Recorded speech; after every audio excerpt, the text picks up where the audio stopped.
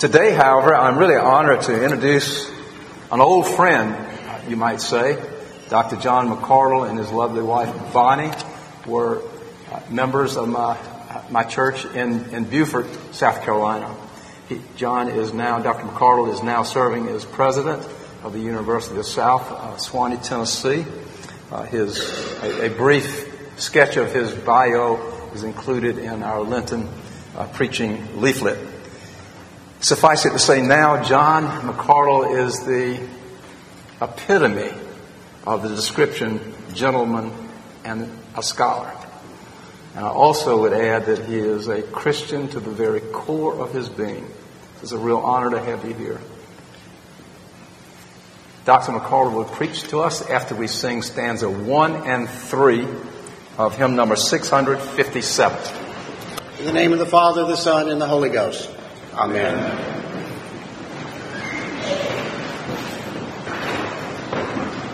It is a great pleasure to be with you here in Birmingham today, to speak from this pulpit, to be reunited with an old friend, and to see so many friends of the McCardles and of the University of the South here.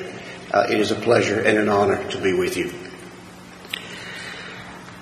As the Father has loved me, so I have loved you. Now remain in my love. If you keep my commandments, you will remain in my love, just as I have kept my Father's commands and remain in his love. I have told you this so that my joy may be in you and that your joy may be complete. My command is this: love each other as I have loved you. From John's Gospel, chapter 15, verses 9 through 12. My command is this: love each other as I have loved you. Imagine, if you can, being one of the 12 and hearing those words. Not a request, not a suggestion, not a hope, but a command. Love each other as I have loved you. Jesus doesn't say more or less as I have loved you, or occasionally as I have loved you, or as much as you can as I have loved you. No. There's no ambiguity here. It is a command. It is an unqualified command. And as the disciples may well have thought, an impossible command. How can any of us, they must have wondered, how can any of us even approximate the love you have shown us? Indeed, one ruminates, had Elvis Presley been around in those days, they might have recalled the words of one of Elvis's hits. I guess I'll never know the reason why you love me like you do. That's the wonder of you. And then Jesus ratchets it up still further. For the very next line in the scripture adds, greater love has no one than this, to lay down one's life for one's friends. You are my friends if you do what I command. Now this is indeed, isn't it, love divine, all loves excelling. Perfect love, all human thought transcending. Love so amazing, so divine. The descriptive references are endless. How could the 12, how can we ever hope to obey this command given by one who loved us perfectly? Well, we begin by acknowledging our own human limitations, our own human imperfection, our own innate sinfulness, and thus our inability to rely on ourselves to love others as Christ has loved us. It just can't be done. Or can it? Let's think it out again. I've spent my entire career in higher education. I've taught or tried to teach history to hundreds, probably even thousands of students. Like any professor, I take pride in their accomplishments, follow the progress of their lives and careers with deep and genuine interest, and I like to think I love them all, or most of them, anyway. But they didn't all make A's. So have I somehow fallen short of the command? Or to cite another example, told me by my friend Tom McPhee, who is the chaplain at Sewanee. This story involves an undergraduate who is part of a group visiting France. One evening after dinner, the faculty member leading the tour made it quite clear that everyone needed to be ready outside the hotel to board the bus at 8:15 sharp. Not 8:16, not 8:17, 8:15. The bus would leave at 8:15 on the button. Well, the next morning at 8:15 on the nose, the bus closes its doors and pulls away. One student is missing. A few minutes later, she comes running up, out of breath, desperately looking for the bus, which has already departed. She is clearly agitated, overwrought. Someone approaches her to ask, "What is the matter?" Summoning the best French that she can, she replies, "Je suis gauche derrière."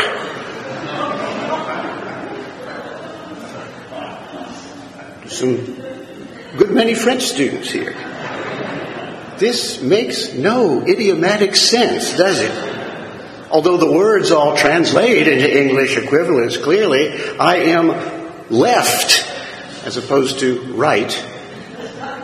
Behind, as in rear end. Wrong, all wrong. I can't imagine her professor felt a great sense of accomplishment when he learned of her uttering these words. But I also can't imagine he loved her any less. I suspect there are many in this audience who are parents. We've all had similar moments with our children. They disappoint us, they fall short of our expectations, but we love them still, unconditionally, unequivocally. So maybe, just maybe, there's a different way to think about this command, to love one another as Jesus loved us. The great Southern novelist William Faulkner spoke a profound truth in a 1954 essay entitled Mississippi. Perhaps you know it. The essay concludes with the death of Caroline, an aged black woman over 100 years old, after a series of strokes. Caroline the servant, who had known slavery and lynchings and all manner of discrimination, and so much of what made life dangerous and circumscribed in those days, but who had also known and given and received kindness and care and love to black and white alike.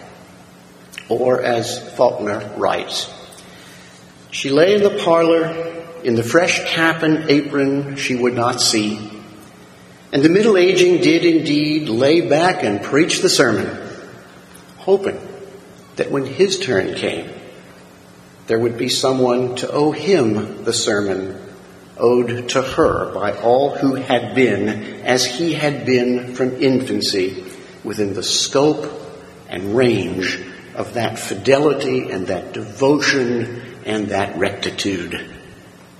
Loving all of it, even while he had to hate some of it, because he knows now that you don't love because, you love despite.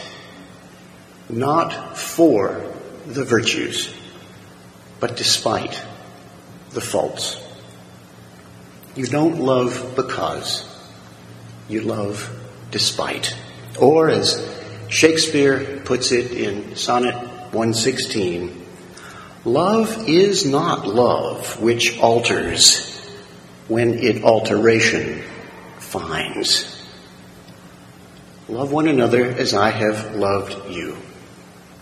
Love not because, but despite.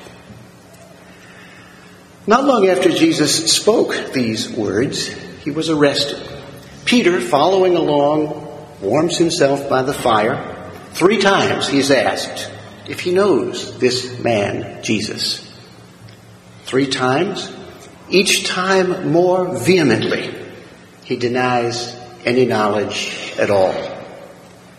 And then he remembers Jesus' words, when the cock crows, you will deny me 3 times, and goes out and weeps bitterly. Yet after the crucifixion and after the resurrection, Jesus neither spurns nor upbraids Peter. Doesn't say to him, what in the world were you thinking that night? For he knew. Instead, he takes Peter to another fire. And as they warm themselves together, looks not backward, but forward, and asks 3 times, do you love me? Love slays what we have been, writes St. Augustine.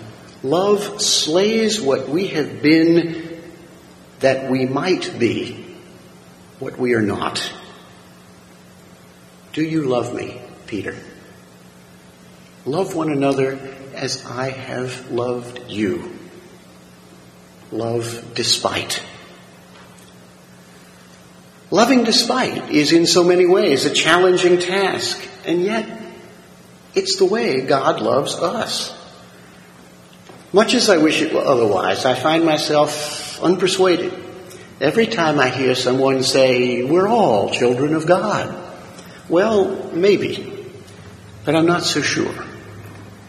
I'm more inclined to wish or to hope that I were a child of God. But I know that in fact and deep down, I'm really a child of Adam. O.S. positive, as Dean Limehouse so delicately puts it. I might be tempted when I see Debbie Boone on a cable news ad. Remember, this was just constant during the election season last fall. If I saw it once, I saw it 50 times. Debbie Boone urging me to purchase a product called Lifestyle Lift. If I do, so I'm told, I can look as good as I feel, I can boost my confidence, I can transform my life. I might be able to cover up some wrinkles or hide some blemishes, but I can't erase them. No, we all, I think, need something more than a lifestyle lift, something more than a cover-up of our blemished hearts. The good news, of course, is that there is a way, and the gospel makes that way crystal clear. To all who did receive him, writes St. John, to those who believed in his name, he gave the right to become children of God. Now there's a real lifestyle lift. What grace, what mercy, so immense and so free. Mercy and grace. Mercy is often defined as not getting what you deserve, while grace is getting what you do not deserve.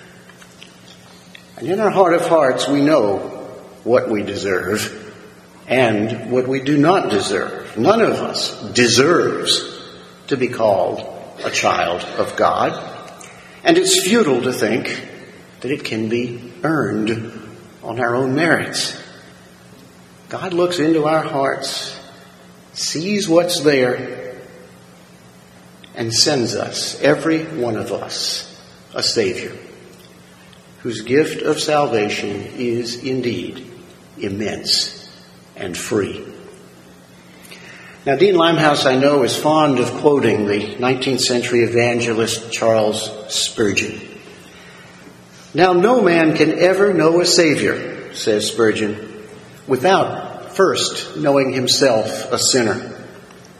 Even as no man can value a physician while he is ignorant of the existence and evil of disease.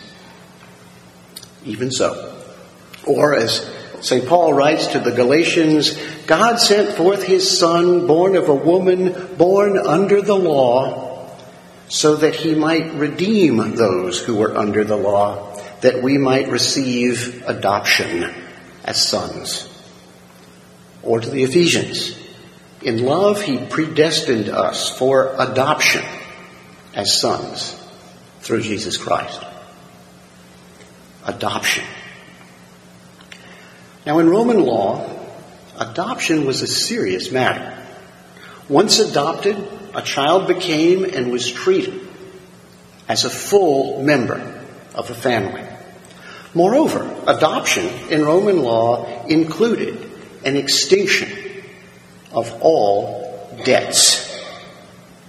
At the same time, adoption was unknown to Jews. The word never appears in the Old Testament. The scholar Leon Morris writes, adoption is a useful word for Paul, for it signifies being granted the full rights and privileges of belonging to a family in which one does not belong by nature. In other words, one can become a Christian, but one is not born a Christian. One becomes a Christian, as John's Gospel puts it, by being born again or born from above. A concept the learned Jewish scholar Nicodemus, when this is explained to him by Jesus, simply can't comprehend. With this term, adoption, we learn more about God's love for us and the love Jesus commands us to show others. We also discover the unmerited grace that love provides.